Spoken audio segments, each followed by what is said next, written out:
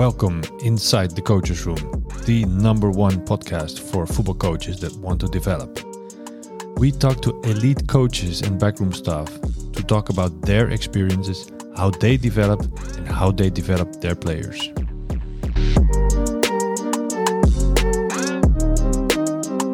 This podcast is brought to you by Football Webinars. Football Webinars wants to support you to become a better coach. If you want to support us, then become a member, so we can keep inviting elite coaches to inspire you. I think for in anyone, especially a young coach, if they can enter that phases of their journey, then is to understand the environment they're going into, is to research as much as they can. Okay. Whether they're going into a youth coaching role, a first team role, a local role, it doesn't matter. Treat every role the same. If your communication and your people skills are not at the foremost of what you do, then you could have the best tactical knowledge in the world. If you can't convey that to your players, then it doesn't matter how good you are.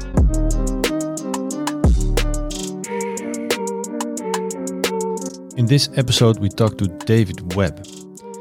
His last role was Head of Operations at Huddersfield Town, and previously he worked as a sporting director at Östersund in Sweden.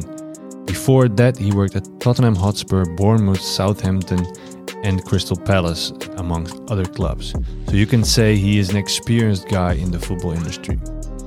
We talked to him about knowing the club that you work for, knowing the players that you work with, and how Pochettino and Eddie Howe influenced him in his daily work. If you like this episode, make sure to subscribe to our podcast to get a new episode every week, or share this on your social media to share it with your network. Enjoy this episode with David Webb. I think you are one of the most all-rounded guys we have so far. Going from academy coach to recruiting specialist to being a sports director. We had sport directors, we had academy coaches, never recruitment specialists. So interesting to hear this point of view as well. So I'm pretty interested to hear what your story and your experiences are. Great. And you have been in a lot of offices, a lot of elite offices, great clubs you've worked for. What is the most important item that was in all those offices? Yeah, really good question. I suppose the most important thing to me was always a picture of my daughter and my family. That kind of, whichever office I was in, I had the good fortune of working in the offices where it was at Tottenham and Huddersfield, where I could oversee the pitches and watch the players train. Very good, but that the picture always to me reminded me of my safe place. Okay. Keeps me grounded, keeps me focused on what I'm actually doing this for. Obviously for myself and to try and bring success to the club. But for me, that just makes me feel happy that I'm actually doing the job that I'm doing, and it keeps me in a good place. Yeah. Okay. Great. So not a laptop or for example, a scouting formula or form or whatever. No, the picture of your family. Yeah, I mean, in offices it's always good to have the essentials, your laptop, your TV, and maybe a tactics board and other essential stuff, and they're all very good tools to have. But that would be my tool that I can transfer to each office's. Yeah. So yeah, great. Okay, and this keeps me reminded of the things or the reason that I'm doing this for your environment or maybe for your close ones as well. Well, is that the reason? Of course, you love football. That's why you started. But yeah, what's the connection with, let's say, your family and the purpose that you have in football? I think all the time that as we're in like an elite environment in football at the highest levels, when you have perspective from yourself and from your family to know that you've got good people around you, it can be sometimes very stressful. It can be sometimes very demanding of your time. Yeah. So when you have that support And when you have that, people that really care about and people that you can lean on and, chat to, and, that they're sacrificing their own selves to, to allow me to pursue my career at stages. So it just, I'm grateful for that. So, and that keeps me sort of very grounded, very humble, and very focused, because without that, it'd be, the job would be a lot harder to do. I think I'm starting to understand. So the stress, it's a stressful job in football. Whether it's fun or not, it's always pressure. Always, always. And when you come home, your daughter doesn't care if you win or lose, or if the signing is paying off or not. They just want a hug. That's kind of what you mean, I think, with this story as well. Yeah, and it's an interesting one with the family, because I think sometimes it's, especially from the kids' perspective, like you say, they don't care whether you win or lose. We've had a bad day.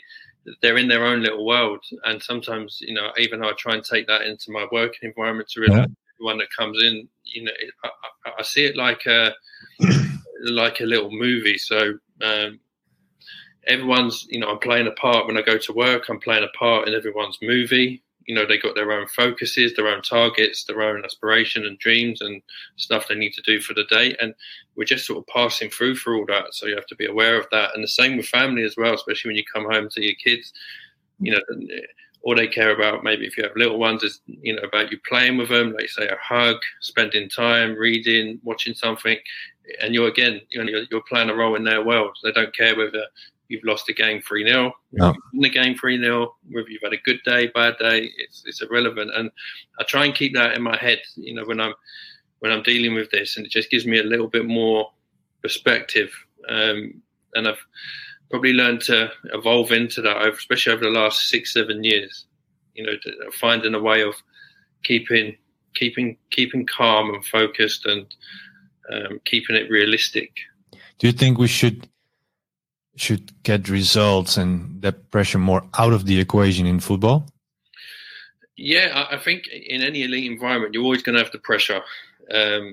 That's wherever your team is, whatever you're looking to achieve, you've always got pressure. You have to win games. That's a given. There's never gonna. That's the life of football. It's never going to change no matter what country you're in. But I think there's the way that you can manage yourself in that environment, especially during stressful times. If you're maybe in a relegation, a transfer, you're challenging for stuff, you just want to develop, whatever your environment is, you're going to face some pressure periods. And I think if you can enter those pressure periods as being as calm as you can, and being good with yourself, and keeping stuff around you good, i.e. like a good family, then the less stress you've got outside your life, the more focused and the better performance you can bring to your working environment as well. So it's important, I think, it's worked for me anyway, to keep that side, those relationships from the closest people good, and that enables me to, deliver on a higher level into my roles. Yeah. So let's say the picture helped you, keeping that stress out of your system, maybe. Yes. Was there a way that you try to keep out the stress out of the system that with the coaches that you worked with, or players that you worked with, that you, no matter what happened on Sunday, on Monday, there was a way that you approached them that they wouldn't be they didn't feel too much pressure at that point, that you had kind of way of interacting with them that took it away? Yeah, and I think it's just keeping things realistic. In football, you're going to win, you're going to lose. That's a fact. There's never no guarantee of you winning every week or losing every week. So I think as you keep things realistic, then you can approach these situations like with coaches, with players after the results, whether it's a good result, a bad result, a result that should have gone our way, there was some injustice, whatever the situation is. I think if you keep it realistic, and try and keep the focus on what you're looking to achieve, and try to get, especially in a sports director role, the coaches and the players and the staff to try and keep focused and stay calm, and realise that it's over a long period of time that you're going to lose games. Yeah. You're going to win games. You obviously want to win more than you lose. That's a fact. But you have to keep going and keep being focused and try and just be realistic with expectations that is a fact. You're going to lose, you're going to win. Yeah. It's interesting how we all know that this is the process to go, and we all try to do our maximum effort during the week. Yeah. But then there's this thing in football that you can do everything right, but still not win the game, or still doesn't go your way. Yeah. And you have to think, okay, this is not my part that I can influence. It's out of my circle of influence. Yeah, and that's the bit. That's always key. I think if you can get into those sort of mindsets early, then when it is a setback or it is a bad loss or there was some injustice in the preparation, the work, the game, the training, whatever it was, that it's not a long-term effect. It's a short-term effect. It's realistic. It's life. Life doesn't always go the way we want, and we have to keep going again because tomorrow's a new day, and we just have to go again and refocus. But it's also good to allow people to have that emotion out of their system as well. So if it is an injustice, if it is a loss, if it is something, then they can get that stuff out of their system, re-energize, refocus, and go again. So it doesn't. I'm a big believer it doesn't linger on too much. Oh, so when did you start realizing that this is a major key? Because if I look back at my coaching career, and I can imagine a lot of young coaches and you when you're starting out as well, you think, well, at least you have the feeling that you can control everything. Because all your tactical decisions or your choices, who you put in the pitch, those are the best things. But at one point you're going to realize, I can only bring them so far, and then it's up to them and also the opponent and whatever happens. Absolutely. Yeah, I suppose that came with, I first started coaching in 2002, so it's 20 years ago, with an academy and working with sort of various age groups. You get to learn through experience, because sometimes when I first started, I used to feel this big pressure. Even though it was a development environment and that was the thing, there was still sort of probably in pressure in terms of sometimes maybe the results, or sometimes, there was a lot of pressure on myself to perform, to make sure I'm doing the best by the players, to make sure I'm doing the best by the club. And if we lost games or the game didn't go well, then, personally, I'd take it very, very hard. Yeah. And it used to take me a long time to recover. So, like, mentally. And over time, I learned to slowly reduce that, like the recovery time. I did a master's in sports psychology to understand psychology, and I felt that was a vital ingredient to be at elite level, not only for the players and the club, but for myself. So once I got more educated and a little bit more experienced, and also undertaking different roles was good as well. Yeah, because it gives you a learning experience how you analyze, how you recruit, how you're looking at people, how you're looking at players. And I think that was my ultimate objective over my career, was to try and be good in a number of subjects like recruitment and coaching, and psychology and performance was a big one for me as well. So if I could get a real good understanding of those three at this level, then I thought that might hold me very well in my future. It kind of all comes together in your last roles as a sporting director, where you have to know coaching, you have to know players, you have to know football, but you also have to know psychology and recruitment. So everything is kind of it's almost logical that you ended up there. But yeah, and it does help. And I think when you have got that little bit more experience, and when you have got that acquired knowledge of learning those areas over a long period of time, it does give you an assurance and a confidence, that you've earned that right to learn all that over a number of years. So when you're coming into these situations, especially in a sporting director situation, when it comes to setting up departments, working with ownership on philosophies, working with coaches every day, working with different people from the medical science, analytics, the ladies team, recruitment. When you're working with all these specialists from different areas, it does give you a broad understanding of the subjects you're learning, because essentially part of the role. Recruitment is a very high aspect of it. Yeah. You have to know the market, you have to know the club, you have to know how to negotiate when it comes to that time. You have to know how to recruit into that environment, not only players but the right staff and people. So all these areas that I learned when I was younger, growing up through the industry, I think that's and I'm still learning now. I'd never stop learning. It's still got loads to go. Yeah, and what part of that psychology study that really that really helped you in that early part of your career? Because at one point you thought, okay, I need to add this to my skill set. That's also interesting, because you've been on the pitch, you've been in the environment, and at one point you think, okay, this is not enough. I need to know more about humans, or I need to know more about social interaction, whatever. Yeah, I kind of, ever since I was young, I kind of always had an interest in sort of people and different cultures, an interest with travel, and like just a real interest from, different parts of Europe and different parts of the world. So, I was fortunate enough in some of my roles to travel to some really interesting places. So I think once you've got for me, well, once I had an understanding of maybe, some different cultures and seeing how different people operate in their countries.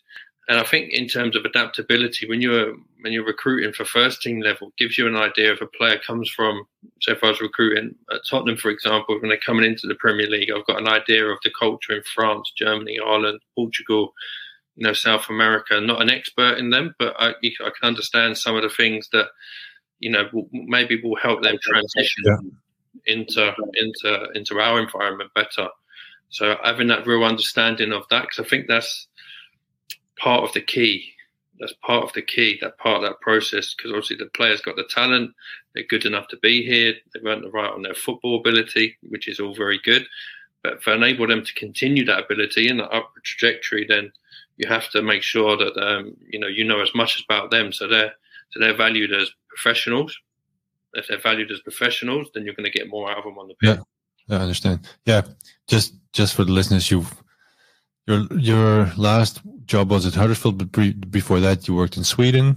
Yes. You did some work in Germany at Leverkusen. Yes. If I'm correct. It was also Sevilla. I don't know the Portuguese club actually, which you worked for, but and a lot of clubs in England. So you've been around the European football clubs or market industry, whatever you call it.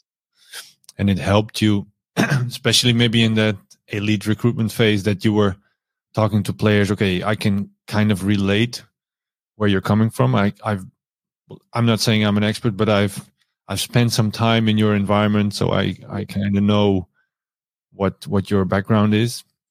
What got me thinking is every coach has this at his own level. You of course at an elite level when there's money involved and when there's maybe also a little bit of a sales part, because maybe there are different clubs and everybody's fighting maybe around that one player or whatever. But as a coach, you have this in a different perspective. You have your 15 players who all come from a different background. Maybe it's the same city, but one of them lives in the suburbs and one of lives in uptown, whatever. Yeah. Rich dad, poor, whatever, how you want to call it. You also have to know who you're working with and what their background is, or maybe they are immigrants, whatever. Yeah, and it helps, and it really does help, because collectively you're all training together every day. You're all doing the same training. You want to,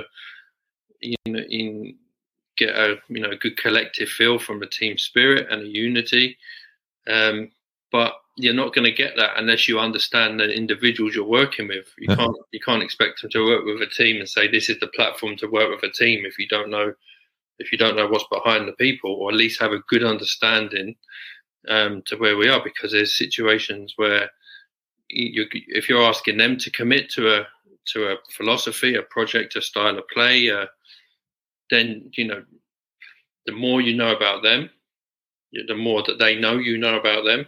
Yeah. The more they will do in return. For me, it's a very simple. It's a nice detail that the more they know that you know about them. So if they feel that you have invested in them, yes, And that's all. Well, from your sporting director's role, it's even more important because you can be there like this high up manager who walks around the club maybe once every day. But if they feel that you are connected to, let's say, the physiotherapist, the first team staff, but also the cleaning guy and the people from the restaurant, then they feel this is something that we're going to fight for the same goal. Everyone, and this is the most important thing. I think it's sometimes where it's sometimes missed in elite football, that everyone that plays a role in the club, like you say, to the cleaning lady, to the chefs, to the cooks, maybe someone on the gate as you come in the morning. Everyone associated with the club, if you can know a little bit about someone, a little bit about them each day, maybe they have a family, maybe they have an interest, maybe they have something that,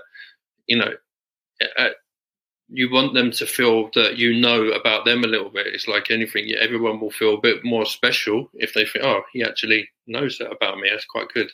They don't expect it sometimes. And it's a good thing. And I think then all them little bits make the club feel a bit more together. Connected, Connected, and everyone can talk to each other, and have a conversation, and no one feels there's no click. So the players can talk to anyone. They don't have to just talk to each other.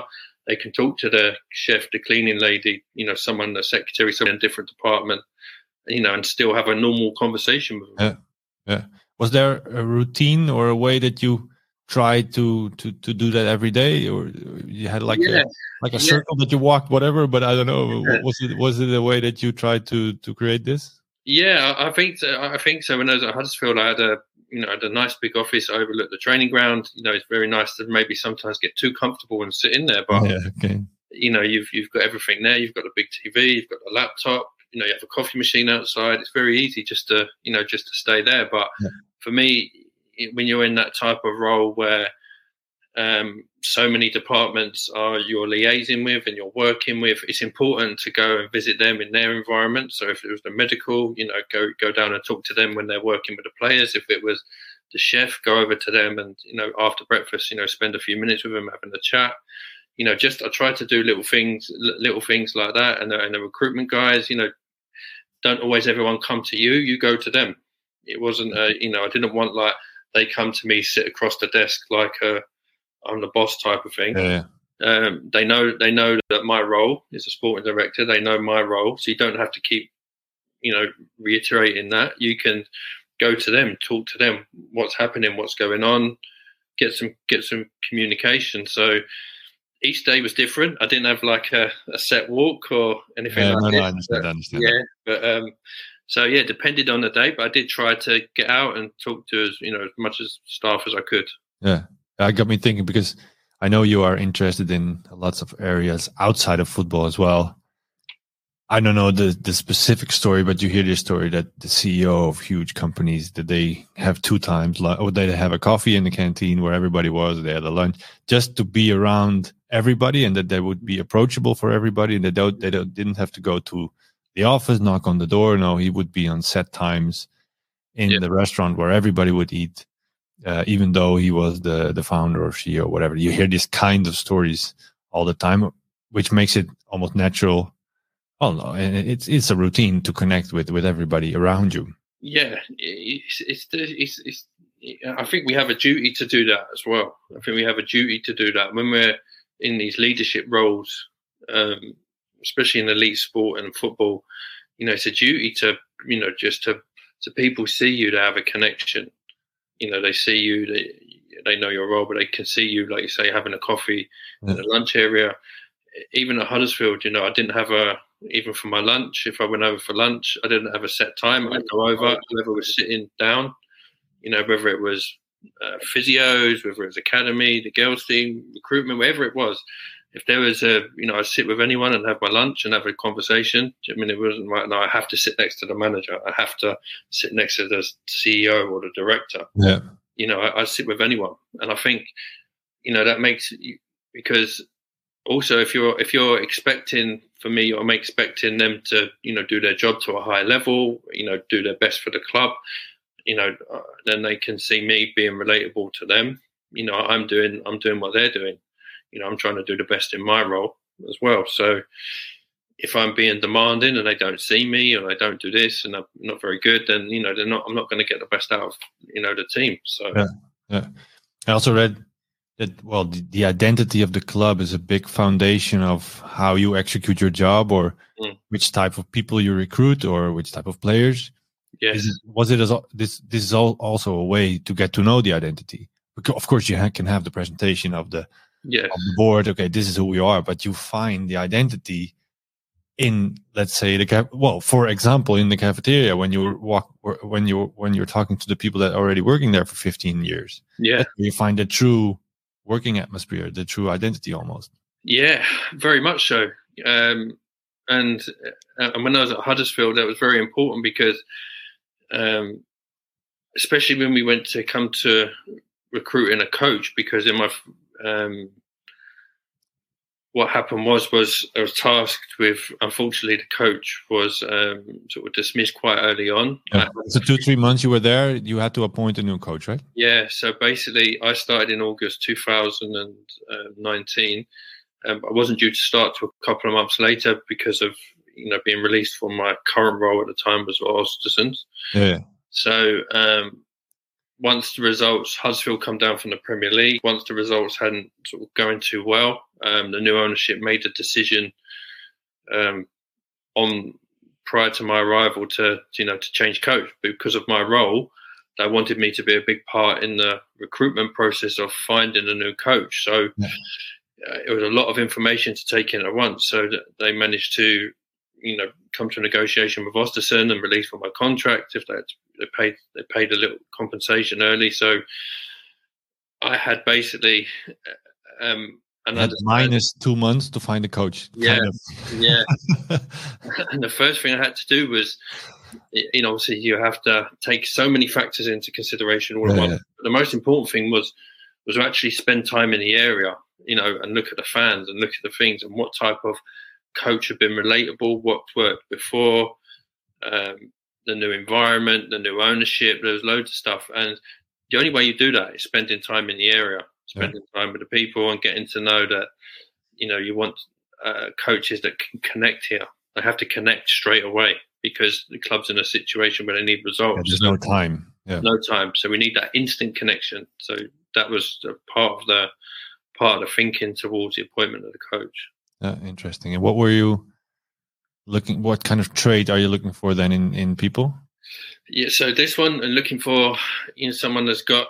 We looked at a number of factors in terms. Once we've all the footballing stuff and the results. Yeah, sure. So we wanted someone that coaches that had a very good youth background. That was a big part of that youth background in terms of they developed youth at their previous clubs because we knew that was going to be our philosophy going forward. So that was important. Someone also as well that could connect with the outer community. And we wanted that to build that connection because Huddersfield was like what we call like a working class area. So coaches that have had that don't mind doing that work of going out into the community, whether it be to schools, to hospitals, or sometimes building that connection that was comfortable with that, as well as all the football stuff. So that was another big way of our thinking because we thought if we can get that connection outside and bring it inside, then obviously that's going to help. It's going to help us in our current situation.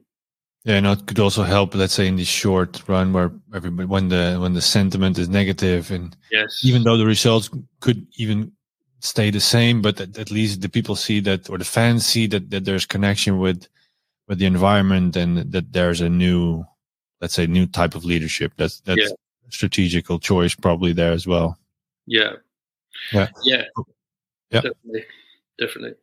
Okay, and is it something that this was a specific Huddersfield situation, but do you think in any case or in any club that this is an important trait that you realize in what kind of environment you are? I think it's one of the key traits, and it's always worked in the environments I've been in. I've always tried to sort of implement this or take this, or if I wasn't been able to influence it, then it's already in place. I think it's one of the key things that especially, I think it's just, I worked on a very simple analogy of, understanding, especially if you're going to bring someone into your environment, understanding where they've come from, understand what you're bringing them into.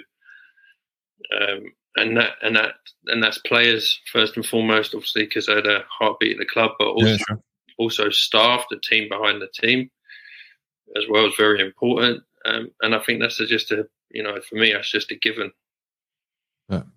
Any advice how coaches should connect with that? I did because in youth football, you start with probably your local club that you've played, and there's a connection already there. But maybe if you're ambitious, you go to that next big club 10, 15 miles away or 15 kilometers away. Yeah. Then that's the first step as a coach that you have. Any advice how you should connect with that environment? How would you suggest a coach step into a new environment?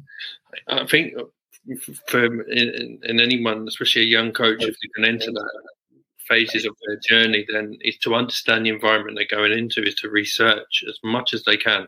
Okay. Whether they're going into a youth coaching role, a first team role, a local role, it doesn't matter. Treat every role the same. Yeah. Give it the same respect as you're going to go in, because then that will breed habits for when you go on further and you go higher. If you can get the good habits in early of your preparation and getting to know as much as you can about the environment, or maybe some of the staff or the local area, some of the culture, some of the traits, if you get to know that and get a good understanding of that early, then it becomes habitual when you go higher. Interesting. Is that something that you've done or that you found out early on that you've done straight away? Yeah, I kind of just, when I was younger, my first role was... You are kind of a natural searcher, because you search around the clubs, but you also search for players. It's a trait of you, I think. Yeah, I think so. And it was just, I remember my second coaching role was at Crystal Palace Academy back in 2003. And because I lived in that area, I was quite, I knew the local area, the local club. But when I noticed, when I went into the academy, that the way they was recruiting young players, they had a lot of areas where you could get a lot of natural talent. We call it street kids. Now, it's probably very big now. But back in then, it wasn't so big. The way they recruited was the young talent from the best. They just only looked at the best teams. So the best teams playing locally, best player in that best team, they thought we must be the best. So we bring him into, a professional environment. Where what my thinking was, this is, I didn't have I had a good upbringing, but it wasn't, from the areas I lived in, I knew that there was loads of sort of street kids and runners that, probably wasn't playing in these local best teams, wasn't in these environments. So even when I was academy coach and I started to look, even on my time off, I was only part-time coach, but I tried to treat it like as a full-time role, and I used to try and go out and find local talent in different areas. And we managed to get some good players from that, like Zaha come from that setting. There's other players that have come from that setting, and it kind of opened the door, a little bit now to the thinking. I think where, because I understood the local environment and local areas and local culture, that I was able to use that knowledge to help me, help the club, help the players. So that kind of got my way of thinking in each new club I go into, whether it be a different part of the country, whether it be in a different country, to try and get as much information as I can for when I go in there. So I'm not going in, my first thing was not going in cold. I don't know nothing what I'm going into, because then you're immediately under pressure straight away, because you're thinking, I don't know this, I should have done this. Just spend a little time. That's your career, that's your job. Yeah, just spend a little time researching. Yeah, I think you're completely right. So even if you take that 15-mile step from club A to club B, there's still a lot of differences in history of the club, or people that work there, or type of clubs, playing style. There's so much you can already dig up before you even sign. Yeah, but also after you're signed, you can still do the work. Yeah, absolutely. That prior knowledge before you go in gives you the first couple of steps to understanding, and once you're living it and breathing it every day, then you will pick up lots more. As long as you keep an open mind to it. As long as you think, right, okay, I'm just here to do my job and then go home, then you can't expect too much. No. If you have an open mind and you want to meet people, chat to people, learn more about what you're doing, increase your own knowledge, increase other people's knowledge, then you've got more chance of being successful. Yeah, and also here, okay, you were at Crystal Palace where you kind of started, and then this is the way they do it, but I'm going to look at out of the box. I'm going to look in areas that they didn't explore. Yeah, it's interesting because you also take a risk, because if you find, well, in this case you found Zaha, but you also realize, okay, if I find this street kid, he can be the best dribbler ever, but he's going to have troubles to fit into a team, and he never played according any team rules, or he's not used to listening to a coach. So this process is going to take a lot more energy and probably a lot more time as well. Yeah. And that's where you have to, I think, as a club, realize that if you did get the young talent early, then they're especially in the academy environment. Wilfred was 10 at the time, so still pretty moldable. But okay, there was a rough diamond there, probably. Yeah, and he's got loads of time to learn, and you don't want to coach it out of him too early. Nope. You completely agree. Yeah, you want him to understand maybe some more, give him a more understanding, but still let him do what he's good at. That's what got him there in the first place. You encourage him to take risks and be brave and dribble past players and do all that stuff, even if it's not sometimes. And I found that when it was younger, a lot of younger coaches were more about the team shape and the structure and stuff. And 10, 11-year-olds, they don't really understand that. What they want is, that they want to express their self. So you give them a basic platform to work from. So you're developing them, their skills, their understanding, but you're also not taking away what their best talents are. Yeah. Have you been in the position that, well, you found a talented player? It doesn't even matter how old they are. Could even be an adult player. You find him, he has these specific traits. He has this outstanding player in his own environment, maybe different culture where they are much more creative, and you add them to the club or to the team, and then he's almost flattened out by the tactics of the coach, and they come to you. So why is he not performing? No, I have had that, and I think when I look at that, I look at it in a way that it's not so much the player, maybe it's the coach's understanding of the person. Yeah. And again, if even at youth level or professional level, I still think there should be a connection, even if it's a young player under 11, under 12, under 13. If you knew what kind of area he come from, as a roughly, maybe the type of school he goes to, if he has a different culture or religion, when you got them basics understands, then you can get to understand. Okay, he might need more time to develop, or he or she might need more time to, to understand this situation. So I'm not gonna impose things just because I want him to fit in a certain way. I want to win all the games. It makes me look good. I can move up the age groups. I can get a better job. If you've got that intention, it's never really going to work long term for you, because you're going to find that doesn't work. If you invest in time in that particular talent early on, and it might take, there's no set time, is it? It might take 2 months, it might take 3 months, it might take a year, could happen in 2 weeks. But I think you've got to be open to the mind that, okay, this is going to take some time. Yeah. How much time, I don't know, but it's going to take some time. Yeah, and everybody should be allowed to have that time, coach and player. Absolutely. Absolutely. It works both ways for the players and the coaches. If if I look at my role as a sporting director, if I'm going to look to bring in a coach, and this is the way we want to work within our structure, I'm not going to say, right, I want instant results straight away.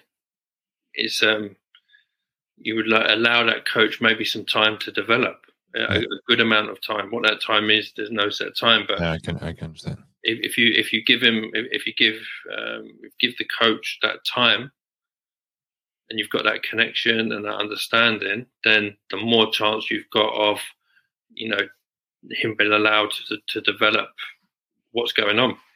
Yeah. And that's in any situation, because we were talking about Manchester United situation before we started this. We can go into there. Also, the background of coaches there, but this is also in your local team. If you are the new U17 coach and you feel the pressure of the technical director of whatever, head of youth, that you need to perform and you need to perform now, you're going to act differently towards your players, which makes, you can all fill in the blanks. Yeah. But it's a different situation. Then you realize I heard, we'll go back to Manchester United after that, because I'm thinking about this right now, that at AZ Alkmaar, I heard they give a coach a full-time contract straight away, even though if you're in foundation phase or whatever, and you get at least 2 years to adjust to the way of working. And after 2 years, they're going to properly evaluate you and see if the potential is still there. So from day one, you have, let's say, 730 days to start fitting in, which is a reasonable amount of time, I think. Yeah, definitely. And then the judgment comes. Okay, this is a performance situation still. Yeah. But that I found that very refreshing, because you don't hear it too often. And it was also very, I don't know if it's true in detail, but the concept I liked. And it's very clear. I have 2 years to adapt, to get it to make it my own, and then from there on, I need to perform. Yeah, and that's a very good way of working, especially in the youth systems, because it also, for me, it's clarity. So the coach knows, right? Okay, I have this time to work, and it might seem like a long period of time, 2 years, but it can go so quickly. So I try and maximize this as much as I can. And then from the club's point of view, at the end of it, if it works and it's worked, great. That's fantastic. That's what you want. But sometimes if it doesn't work, then I think always from the club's perspective, we can say, well, we did give you that time. Yeah. We've been more than fair, and it hasn't worked. And I think there's a good understanding from both parties then. Yeah. I thought it as well. There was a guy, one of the new coaches there, who told me the insights, and also that you're given you a full-time contract straight away, which especially for young coaches is a big step, because a lot of them are fighting for that full-time spot. Yes. Well, I read about you that there was also one of your highlights to be full-time in football. It was almost a goal. Yes. Which also means that if you're not full-time, you have to squeeze in your schedule, make some money here and there, maybe do an extra club. So there's different kind of focus. Yeah. And sometimes, even though it's hard, sometimes it's quite exciting, because even when I was part-time coaching at Crystal Palace and Tottenham in my early parts of my career, I had a little bit more increased responsibility, but it still wasn't enough to pay the bills. Yeah. So you had to do other jobs, and it was trying to find other jobs to keep my focus in hand that, okay, football is my long-term goal. So the jobs that I'm going to do now it was kind of weird. It was they had to fit in around the football. Yeah. And I just see the jobs as a way of earning money, paying the bills, doing this sort of thing. And that was it. And that was it. And I just kept the focus that way, knowing that I'm going to go full-time in football. Whatever I'm doing now will just be a means to an end. Yeah, it was an investment in your later career. Yeah, and that's how you have to see it. It's an investment in yourself. So the job you're doing to support your career, and again, this comes back to the family piece as well, where at the time, if you've got that support around you to allow you to do that, these are the little things that will hold a long way when you go up. Yeah. The higher you go up, the more you value these, because it's always important to know, where you was at the start of your journey. Yeah. Okay, I already touched up on it a little bit on Manchester United and Rangnick, who's now the head coach there, and his background that you found interesting. And what would be the ideal? What would be ideal path for a coach to go towards? Would you be a former player? Should you be more from a manager's role to a coaching role, or should you be in a coach? Interesting discussion. So, what was your ideas on this? Yeah, very interesting. Really interesting. If we, with someone like Ralph, his background was he started off with coaching and went into sort of management, becoming a head coach focal point. And then when he entered the sporting director phase, his whole background was coach and development, and he had a set way of working and a style. He wanted this style. So his background was pure coaching, coming into a sporting director role, which is having an understanding of that top level of how a coach works, how development works, working with young players. Yeah. All very, very massive, important key roles. And then you can look at maybe another sporting director's background might come in from recruitment. Like myself? Yeah, like myself, who's been head of recruitment and, understand the markets, understanding, where the players are, understanding that I could go to most clubs and adapt quite quickly. Yeah. So it's an interesting one, and I think it all depends on the club. I wouldn't say there's one shoe that fits all, one size that fits all. I think it all depends on the club's needs and objectives. Yeah, but what I do hear, and also about your story, is that, and not only you, but as a coach, you need to broaden your perspective. So Absolutely. If you only think about the players on the pitch, there's so much more out there in football, or even outside of football, that is going to help you in this environment.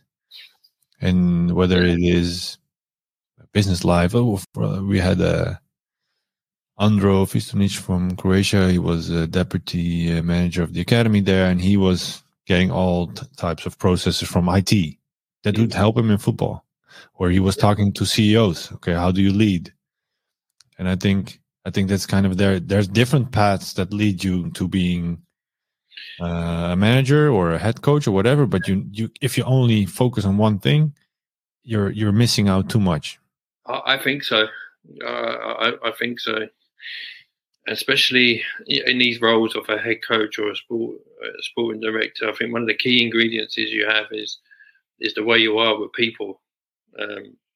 How you are with people is good. Really good to have a good knowledge of your field, whether it be intimate coaching, a high level recruitment, and all these stuff. But if your communication and your people skills are not at the foremost of what you do, then you could have the best tactical knowledge in the world. If you can't convey that to your players, then it doesn't matter how good you are.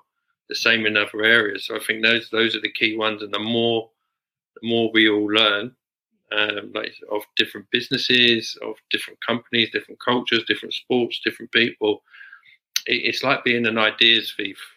We take the ideas from other people and we see if we can use that in our own environment. We see something and think, you can see something from chess, you can see something from your business or IT, from a mathematician, anything. You think, okay, I can use that.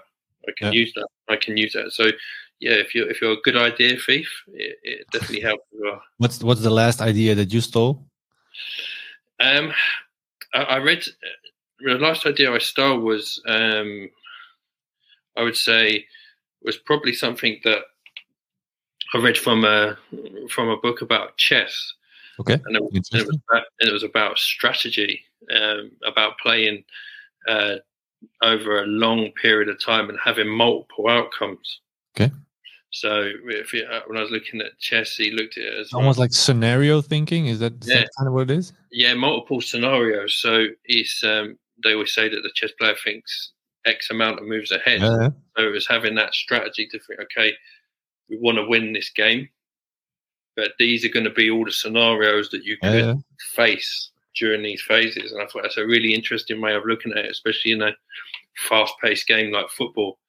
That you want to win, but these are all the strategies and stuff you have to face during the game. So again, then that got me thinking of giving the players that information, giving the staff that information to think, okay, sometimes when you're looking to analyze a game or you're looking to analyze a situation, that try and take into account that the possible scenarios you could face, so it's not a surprise to you, it's not a shock. Have some play the long game. You are, if you're confident you're going to win, but these are the problems you might face. But you can still win if you understand the strategy and the scenarios. From a coaching perspective, it's very clear. Okay, if we attack in this way, then probably this will happen. But while you're saying it, from your recruitment perspective, it's also interesting. If I get this player, what does it do with my backup player that's already here, or what does it do with maybe a young player that cannot come to the first team, or how it's going to affect everything in the long? What's going to do with the atmosphere? So there's also a connection there, I think. Always strategic. And I think if you've got that in your football club, it is to be. You want to bring some homegrown talent, which you should. If you've got that facility to bring top players through, then you should definitely utilize that. But also, if you've got an agreement where we want to try and at least bring one or two players into our first team each year, and then maybe we want to loan these sort of players out, so it can affect your recruitment process to say, right, okay, we think we have a top talent, we don't want to block his pathway, so we need this type of player to serve us to here, and long term we're looking to bring this player through. And so immediately sometimes we take the emotion out of it and think, right, all of a sudden we change our perspective on recruitment and think, right, okay, this is for a long term strategy. We want still to get the best out of immediate results, but we've also got an eye on the potential coming through as well. Yeah, and then that probably connects to what identity that you are working for at that point. Okay, what does this club stand for, or what is most important? Yeah, for sure. Absolutely, and it just helps. It just helps, and like we say, it goes back to what we was talking about understanding your club. Yeah, you understand this is a strategy and the research, and this is how we're going to work. Then again, you would have you're not going to be too shocked of how to work in that environment. Yeah. You've already done yourself at home. Yeah, it's easy to think about that, because if you know your environment, you're going to be in that meeting room with everybody there, and you will say, okay, I want to have this player. But David, we are a club that brings on youth. You can prevent those discussions if you know where you are. Yeah, exactly. I know this before I come in, so this is. I have no real argument to that. Unless the strategy changes, then that's completely different. But I can't personally change the strategy myself if that's what we all agreed at the start of the journey. And if it works the other way around as well, if you can show them that you understand the atmosphere, no, I want to have my faith installed in this young guy because we are this club. You automatically feel the support of the room, probably. Yeah, that they know that you understand where you are. Yeah, absolutely. Yeah, very interesting. Okay, well, you've been. Well, like I'm going to say it again, but a lot of big clubs. You worked with a lot of big managers. Were there any specific moments or coaches that influenced you in your way of thinking in this industry or in football? Yeah, been lucky enough to work in some really good environments, as you say, with some good staff and especially good managers and head coaches. So probably the two that stand out the most would be sort of Eddie Howe and Pochettino. Both outstanding coaches, both successful in their own individual rights. But it was I think when I looked at the type of, if I was ever going to go into a head coach's role, the way they worked with players was always interesting. They always looked more like teachers, right? They're teaching their players. It wasn't like an instruction, do this. It was like a way of teaching. So they expected the high demands. They expected, the hard work. They expected all the stuff you should have. But it was the way the connection they built with their, first and foremost, with their players. Yeah. So the players, that allowed the players then to buy into them. Yeah. And they got slightly different styles in terms of what they want to play, but also how they was around the club with other members of staff, which we spoke about earlier. So how they was with the cleaner, the chef, the receptionist, and how they were. It was just they had a nice way about them. So yes, as coaches, outstanding, excellent, top class, but also their manners of how they got everything, their messages across and how they were with people. I would say they were two good influences on, the way that I like to operate myself. Yeah. So I hear that they are, is my assumption on it that they didn't say what to do, but they learned how you could do it or how they thought you should do it. Yeah, and it was sometimes it was a lot of it was sort of clever psychology. So players, I remember when players they would say, "Well, how do I get better?" And they would never give them the total answer. But if you do this, and this, then you should be. It was okay. We'll open some doors. We'll give you some tools. Yeah. But you have to walk through it, and then they would want to see how the player responds, see how much he wants to do it. So it was a clever way of keeping people fresh, motivated, confident, but also, still delivering high quality coaching, but doing it in a way where all the answers were there. Because football, like you say, if it's in a big crowd and a big game, how much are they going to hear of the coaches? So them, they wanted, to put the emphasis on the players, but you have to think for yourself. When you're in this scenario, I'm not on a pitch with you, so you have to think of this. Yeah. Did these guys, if I can hear it, they inspired you in this way of working? Did it change you in the field as well, or in that role as well? Yeah, it did actually, because it sort of that was the way that I liked to work, but I'd never seen it at that level. Yeah. So you were more used to demanding guys that were like the manager; they were ruling the setting.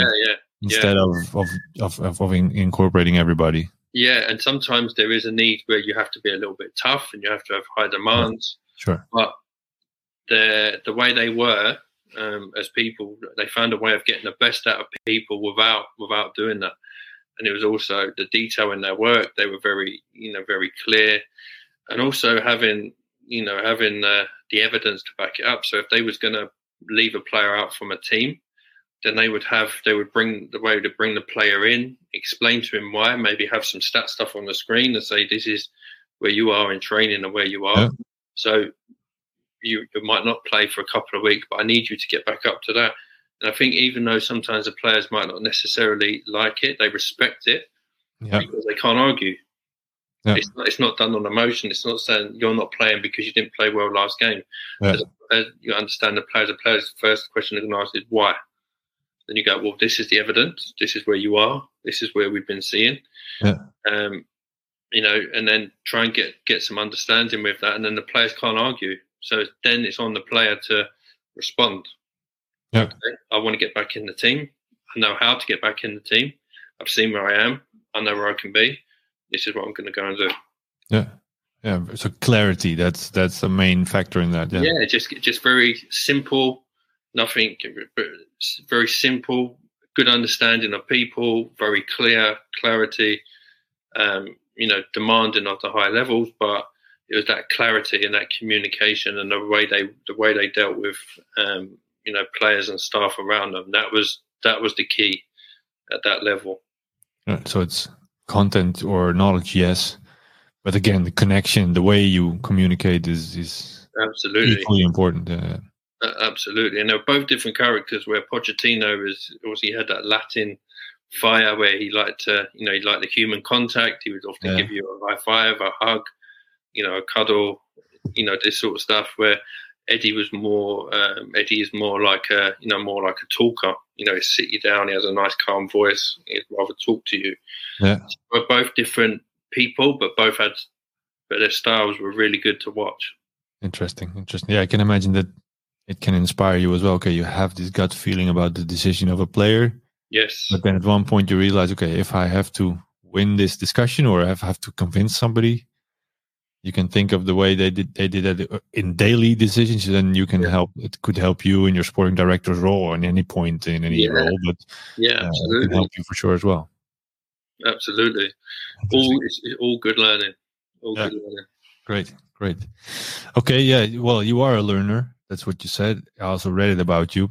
Every drive you put on a podcast. No, I'm not. I don't know if you do it every drive, but you try to take your time or use your time as efficient as possible. Yes, yeah, I do, and that's driving sometimes. Especially when I was recruiting when I was younger, there wasn't the podcasts have become more relevant maybe over the last 2-3 years. But I always tried to listen and learn, and especially now. with the with the variety of podcasts out there and the knowledge which is out there. When you're on a journey and you have to travel a period of time, why not listen to it? Why not why not try and learn something or find something that's interesting to pass your time? And specifics that you are looking into now? You're always curious about new things. That's what we heard earlier. So there's probably something there. Yeah. So a lot of the stuff I was listening to was the High Performance podcast. Yeah. Which is I'm trying to compete with them in the numbers of listeners, but I'm not there yet. I heard that just became the best listened podcast in England or something. They're huge. I listened to that as well. This is inspiring. Yeah. But it's interesting how they started, because they started off, where they started during the pandemic, where it's it took time to build. They're in their third year now, so success to them. The reason why I like that one so much is because of the different guests they have on. Yeah. So it's not always football, which is good. There's not much football, to be fair. There's different sports, different businesses, different backgrounds. You get to listen to a type of different people, and I think that's what keeps my interest going. If it was just football people all the time, then it becomes the same thing. Yeah, can imagine. Okay, so, and are you a reader? Do you have time to read? Yeah, I love reading. I love reading. So I still go through this motion of I try and read, if my day is quite busy, I try and at least read between 10 and 20 pages a night, just to help my brain. Let's say a book a month. Yeah, a book a month. Yeah, a book a month. I would try and read more, but obviously we have to live, we have to work. So, What's the book that you're reading now? So the book that I've read now was it was kind of a guy called Dr. Steve Peters. He done like the chimp paradox, but he's got a new book called Path Through the Jungle. Okay. It's about understanding sort of your mind and how it works, and they call it like the chimp, and then they call it the human part of your brain. But I know this. Yeah, but he's got a second book out, so it's very heavy. So it's taking me a little bit longer. It's not an evening book. You should do it in the morning when you have your cup of tea and when you're focused, probably. Exactly. So that's not the one. But for my evening book, I've got one called The Immortals, Arrigo Sacchi. Yeah. When he had that great Milan side. You're not the first one that's mentioning this book. No, we had several coaches already talking about this. Yeah, I liked where he's come from as well, what he's done. Worked his way up through all the lower leagues, and that's so that was my book. Before that, I finished a book called Bill Walsh. He was an American football coach, called The Squad, Take Care of Himself. Then there was another one called Mensch, which was I think it's MENCH, where the German way. The German one. Yeah, that was a good one. Another one called The Edge, which again comes from different, looking at football mainly, but different sports, different backgrounds, different cultures. So I just find knowledge fascinating. Interesting. Yeah, I can imagine that. Well, especially now you have some extra time. Yes, yeah, that's the good thing. So I can still I still like to go and watch games. I still like to get out, obviously, when I can, go and meet people. But I try and put some time during the day to, definitely get some reading in, because it makes me feel, when you're reading something new, something knowledge, you can always add it to. I have a little portfolio. I add it into my different sections. Nice. I listen to something that goes into that section. So when I go through the notes on my phone, I can just look and reference it. Okay. So you keep like a knowledge diary on your phone where you put your notes. Yeah. And I have it in different sections, so because everything's the same, so I don't have to scroll through loads. So I break it down into different sections to what I'm looking at. Okay, great. Well, I try to write things down again to go offline. And I read down yesterday. Actually, I should start reading again. But book a month it should be relatively easy. If you have a book of 300 pages, it's 10 pages a day. Yeah, that's my new goal for 2022. Again. And by the end of the year, you'll be 12 books more knowledgeable. Exactly. Yeah. Well, I said it before. I listened to a lot of books, and then at one point I said I should read more. But then I know it was April, and I already went through 3 or 4 books while I was walking or in the car. So yeah, that's also a way. That's the advantage of these technologies as well. And sometimes with a podcast, I think I'll try and listen to a podcast where I think, if I'm going to do a stop. So if I'm listening to this high performance podcast, for example, and I hear something, obviously I can't do anything. I'm driving. So I think, right, okay, I need to go over to a garage and maybe so I can make some notes or something.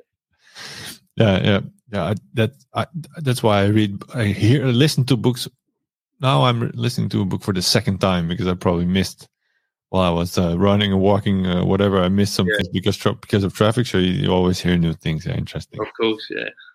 Yeah, great. Okay, well, we've already been going on for an hour.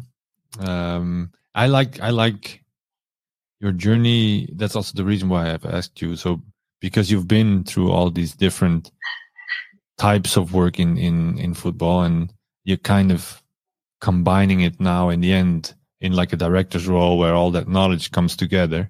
Yeah. And there's all these different types of environments and clubs and cultures that you've been experiencing as well, which almost seems like the natural fit to be a sporting director. And I hear that in this podcast we hear this as well.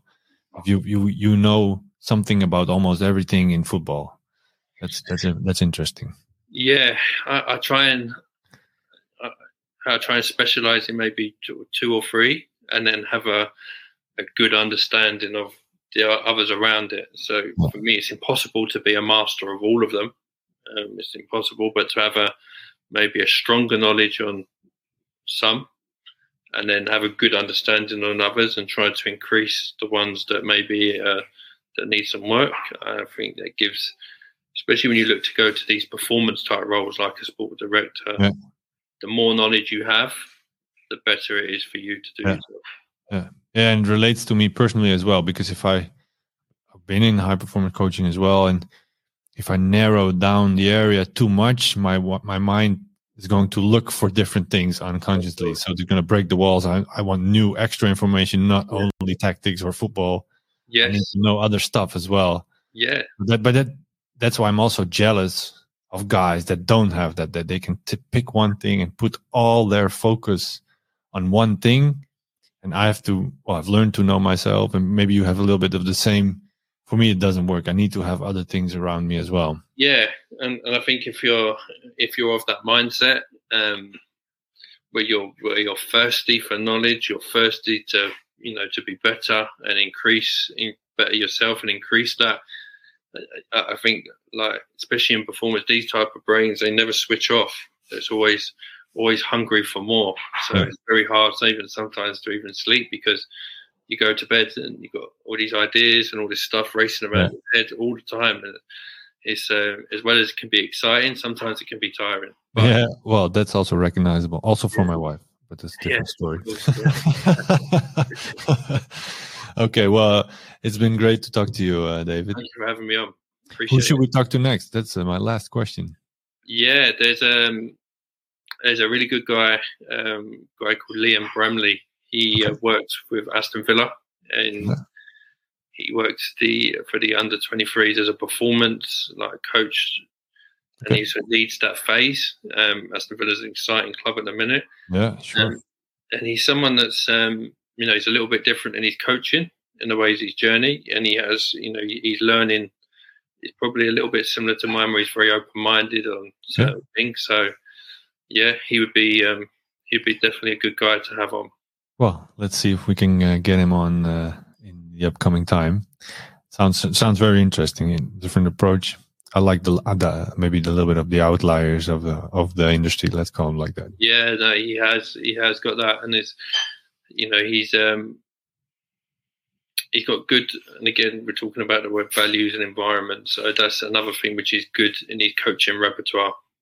He understands those elements really well. Great. Okay. Well, great.